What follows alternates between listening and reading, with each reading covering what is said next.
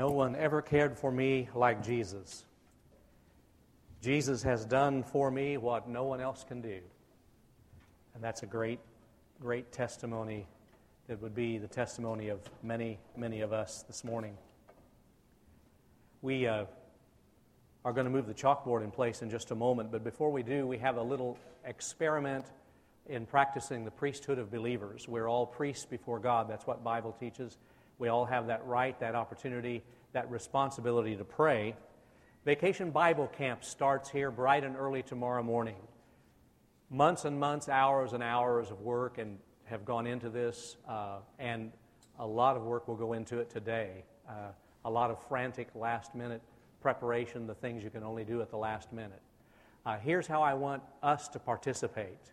I'm going to lead us in prayer for our Vacation Bible Camp and our afternoon basketball camp, our Sports Crusaders basketball camp. Morning is VBC, Vacation Bible Camp, and the afternoon is the basketball camp.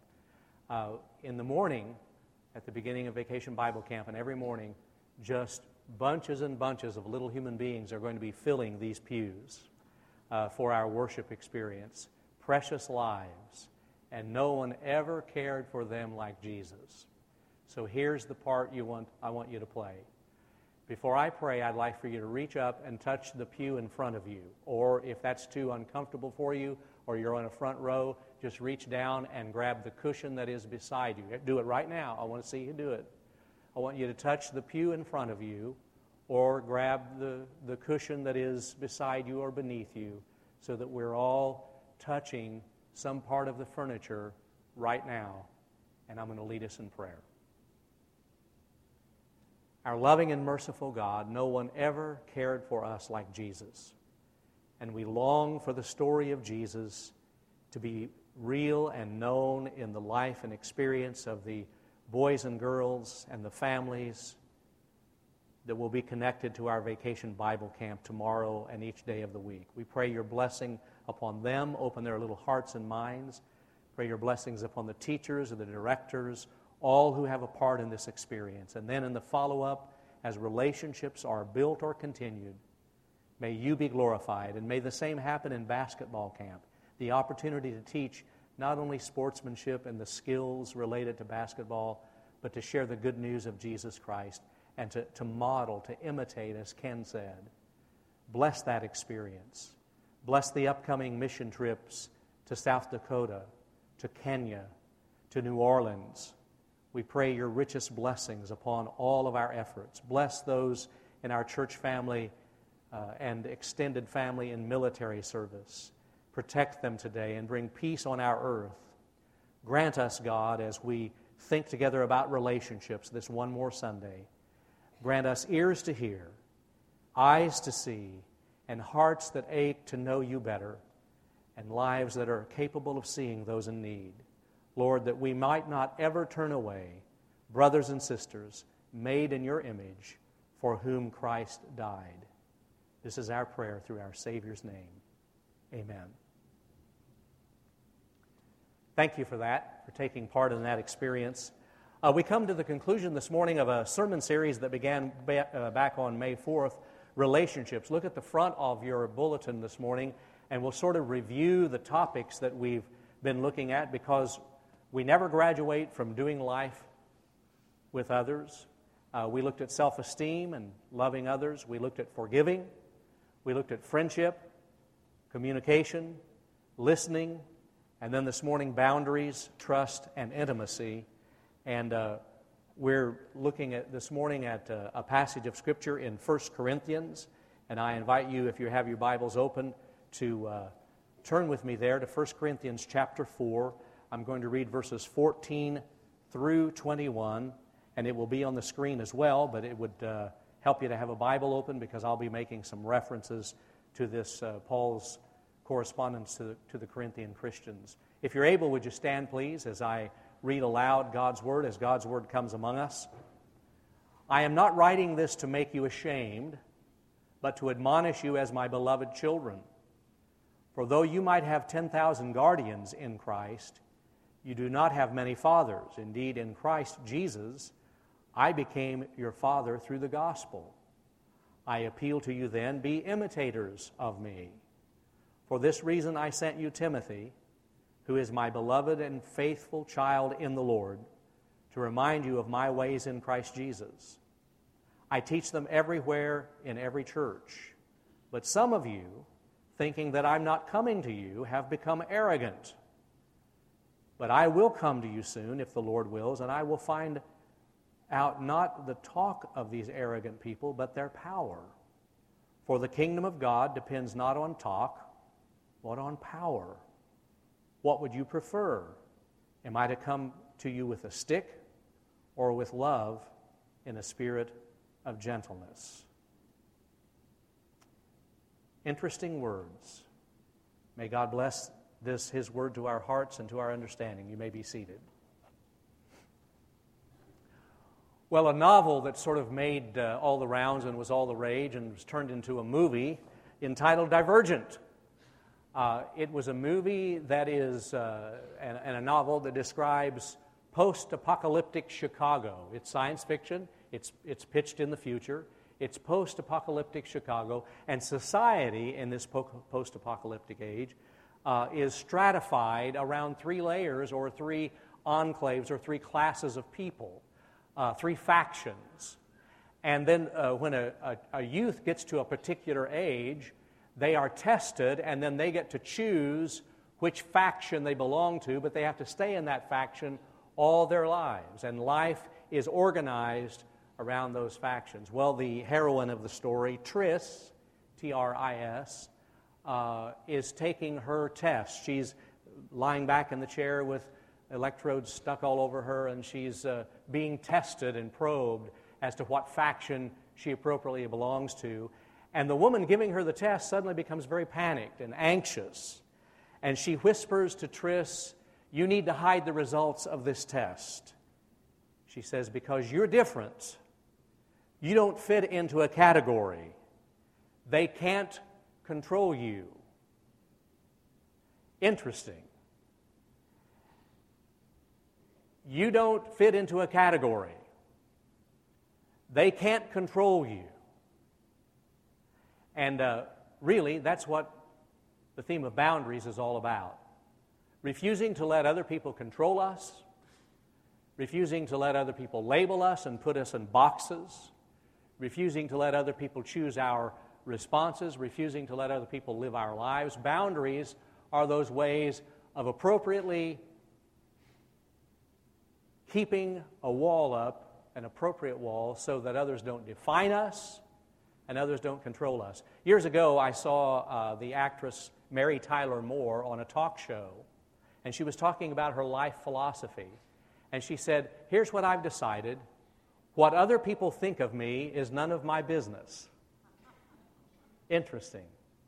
And probably very interesting for an actress. What other people think of me is none of my business. I have these appropriate boundaries in place. But as you sort of listen to yourself, and as you struggle with your own stuff in life, and as you struggle with relationships, we all know that we do not always have clearly defined boundaries. We all struggle with issues of boundaries. And I'm going to give you some examples. You can be in a dating relationship or a marriage relationship with someone and have so lost your personal boundaries.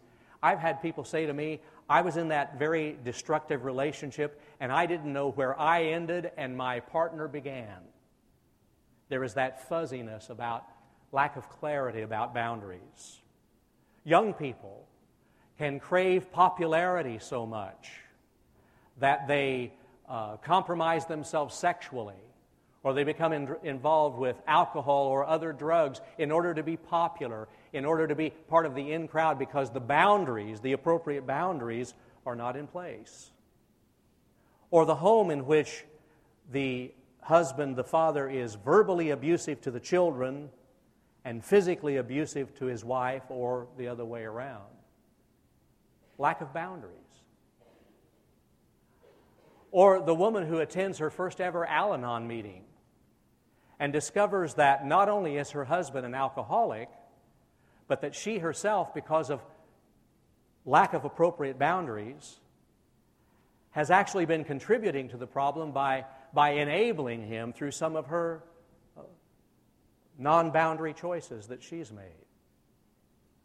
Or it might not be quite so dramatic, this business of boundaries, but just as important. Maybe in the workplace, you have a person working next to you at work who's a little bit too nosy about your personal life, and you catch that person reading your emails and sort of snooping into your business, and you want to say, well, I just wish, I'm a Christian, I just wish I could put an appropriate boundary up there. And then we could talk about church and the lack of boundaries. Some of us want so badly to please God and impress others that we say yes to everything, we never say no to anything, we get too much on our plates. We think somehow that being overloaded and overperforming in church validates us in the eyes of others and God. We think somehow that we receive our sense of worth from the amount of work we do, so we just keep saying yes, and we grow weary and we burn out because we don't know how to say no in church life. By the way, there's a phrase that's been coined by an author, Renee Hawley. She calls some people helpaholics. Helpaholics, addicted to help, addicted to doing for others, finding our identity only in just wearing ourselves out, doing for others. Helpaholics. And by the way, the book that she wrote in which she coined that phrase, the title of the book may be just as helpful as the phrase helpaholic. Listen to the title of the book. The title of the book is When Helping You is Hurting Me. When helping you is hurting me. Because sometimes when we've lost our boundaries, helping you is actually hurting me and probably hurting you as well. Well, as you might have guessed, I think Christians struggle with boundaries maybe more than any other group around. Followers of Jesus struggle with boundaries. And you know why, don't you? Because we talk about servanthood. We talk about self-denial. We talk about putting others first. And so we get all confused and think it's somehow inappropriate to have boundaries. That's wrong, but that's what we think. I had a psychologist friend years ago who explained it this way. He said, Doyle, it's pretty simple. He said, for Christians, for followers of Jesus, he said, when we're asked to do a job, when we find ourselves unable to say no, when we're asked to do a job, if we say no, we feel guilty. If we say yes, we feel resentful. He said, so every morning the Christian wakes up choosing his or her poison. Well, do I want to feel guilty today, or do I want to feel resentful? I don't know. Kind of like deciding what color top to wear. Resentful, guilty, I don't know. What do I want today? But maybe there's another way. Maybe there's a third way. Maybe there's something besides feeling guilty and feeling resentful. And that's where I think our passage of Scripture that I read earlier as text, 1 Corinthians 4, 14 through 21, can be helpful. Now, a couple of words about this passage of Scripture.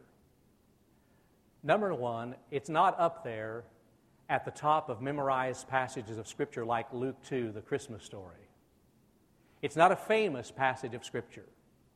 It's not a well-known passage of Scripture. It's not a Bible passage that you hear preached or taught on very often.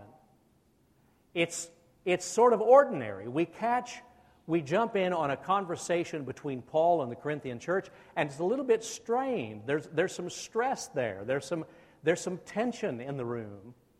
And we jump in the middle of this conversation, and in some ways it's a very ordinary conversation, but it's my contention that that's what makes this passage of Scripture so helpful, is that it's so everyday-ish, it's so ordinary, it's so practical. The Corinthian church gave Paul a lot of trouble. They were very immature. They struggled with boundaries. In fact, you could read the 16 chapters of 1 Corinthians and the 13 chapters of 2 Corinthians, and almost in every chapter you could find a boundary issue. The Corinthians themselves not keeping appropriate boundaries or not honoring the boundaries of other people, and it's everywhere. And Paul just wants to get gut-level honest with them, and he wants to explain to them that there are certain ways they've been behaving that are inappropriate. He wants to raise up appropriate boundaries and to say to them, you cannot and you will not treat me that way. I'm a servant of Christ, but you will not treat me and you will not treat other people in a particular way. And he does it all in a very beautiful and balanced way. If you look carefully at verse 14, 1 Corinthians 4, there's balance there. I'm writing this to you not to make you ashamed, but to admonish you as beloved children. Do you sense the balance? He's saying, now I've got tough things to say to you, but I'm not going to shame you. I'm not going to use guilt. I'm not going to manipulate you and control you with guilt. I'm not going to play those games. I'm going to appropriately talk about boundaries, but I'm going to do it because you're my beloved children. I'm going to tell you the truth because I love you, because I think you can handle it. And it's a compliment to you that I love you and treat you in that way. Then he goes on and explains a little bit more about his love. He says, you might have 10,000 guardians, verse 15, 10,000 guardians in Christ, but you don't have many fathers in Christ Jesus. I'm your father in Christ Jesus.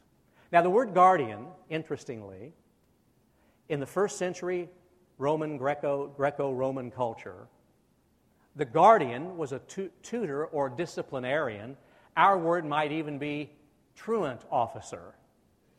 It was the job of that slave who worked for the parents to make sure that the child got to school and back home from school. But the tutor, the disciplinarian, the guardian, was a slave. He wasn't biologically related to the children, and he was allowed to carry a rod, a switch, as we would call it in North Missouri, to sort of whack the kids if they were late and they didn't get to school on time, or they didn't do what they were supposed to do. But there was no love relationship. It was a job. There was a job description. And there was as much distance between a tutor or a guardian and the father as there could be. Paul says, I'm not that kind of person. I'm not your truant officer. I respect your boundaries. I love you as I'm telling you the truth. I'm not trying to punish you. I love you. You got to hand it to Paul. One of the things that I love about Paul is that he was durable in relationships. He would hang in on relationships. And if you don't believe it, just read the history of 1st and 2nd Corinthians. He could get frustrated. He could admit his own mistakes, but he was durable in relationships. And if we don't learn anything else in this school of relationships 101, we need to remember to be durable in relationships. And here's what I mean by that. Paul never said, I've got a problem with you, therefore I don't love you anymore. What Paul said was, I've got a problem with you, and by the way, I still love you. See the difference? We can talk about boundaries while holding on to the relationship.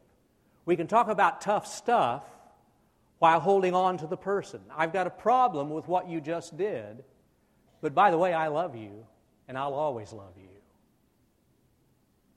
That was Paul's way. And then, to show that he really did understand boundaries, what he says at the closing of this passage, after he's given them a pretty stern warning, he says in verses 20 and 21, now, how do you want me to come to you when I physically show up at the Corinthian church? Which would you prefer? Am I to come to you with a stick, a switch, as we say in North Missouri? Do I come to you with a stick, or in love and a spirit of gentleness? Did you hear what Paul was saying? He was saying, I respect your boundaries. I'm not going to manipulate you. I'm not going to try to control you. It's your choice. It's your choice. I'm not going to live your life. You get to do what you have to do. It's your choice. It's between you and God. Here's a key sentence in understanding boundaries. We are responsible to others. We are not responsible for others. You got that? And that's exactly what Paul was doing here. He was saying, I'm responsible to you as your apostle, as your father in Christ. I'm responsible to you, but I am not responsible for you.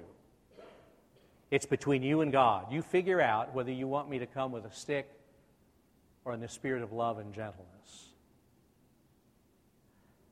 And so, when you ask me the question, well, if I put up appropriate boundaries, am I not just being selfish? My answer to you is no. When we put up appropriate boundaries, we are not being selfish. We are being real. We're being authentic. We're being good stewards of the only self that God gave us, the only personality, the only soul that God gave us. And God wants us to make appropriate choices and to be good stewards of that soul.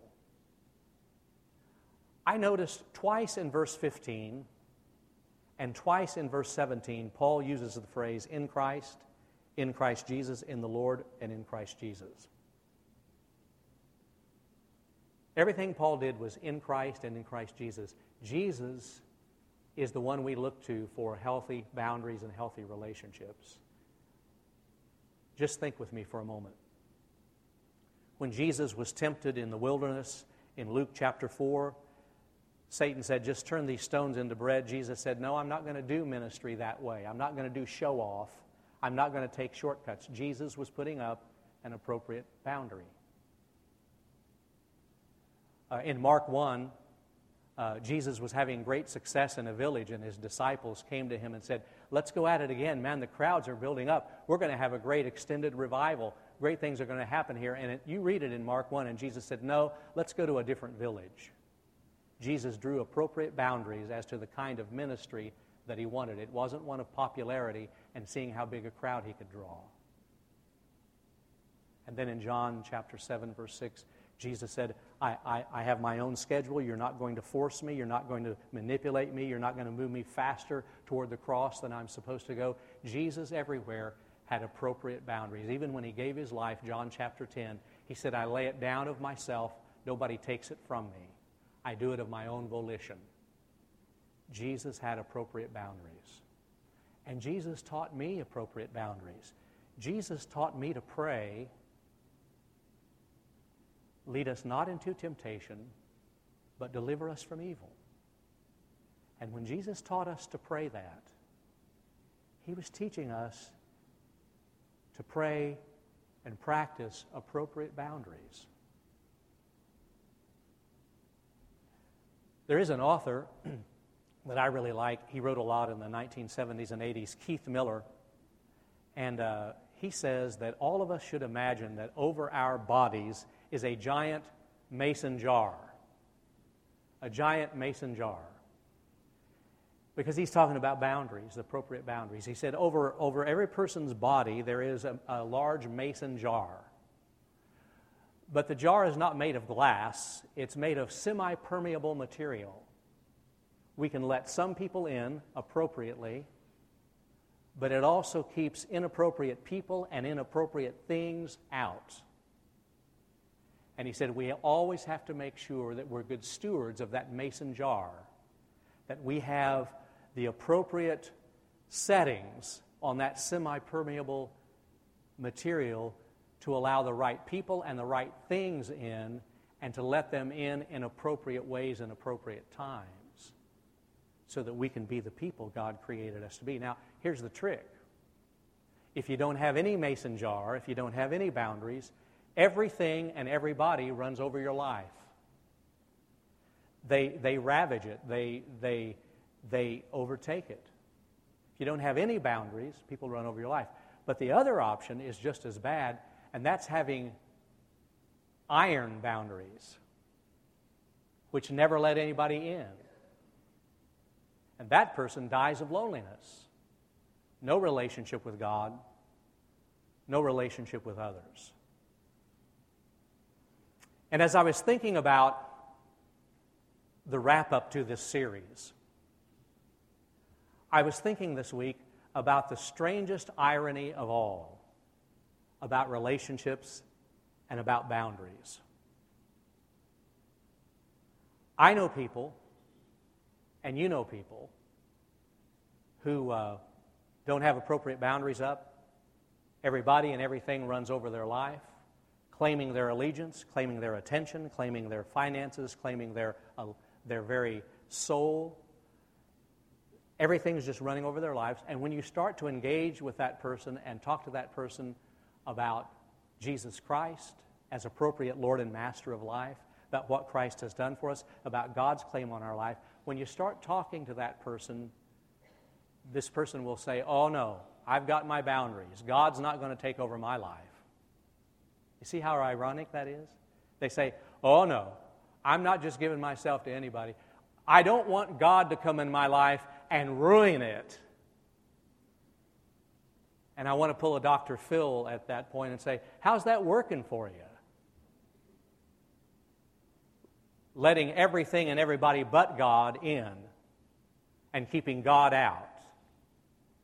How's that working for you?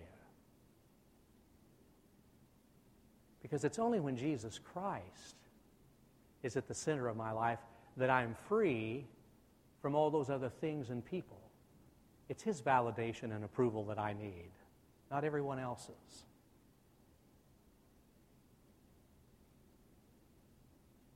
He's the one who sets us free in and for relationships. Let's bow our heads together.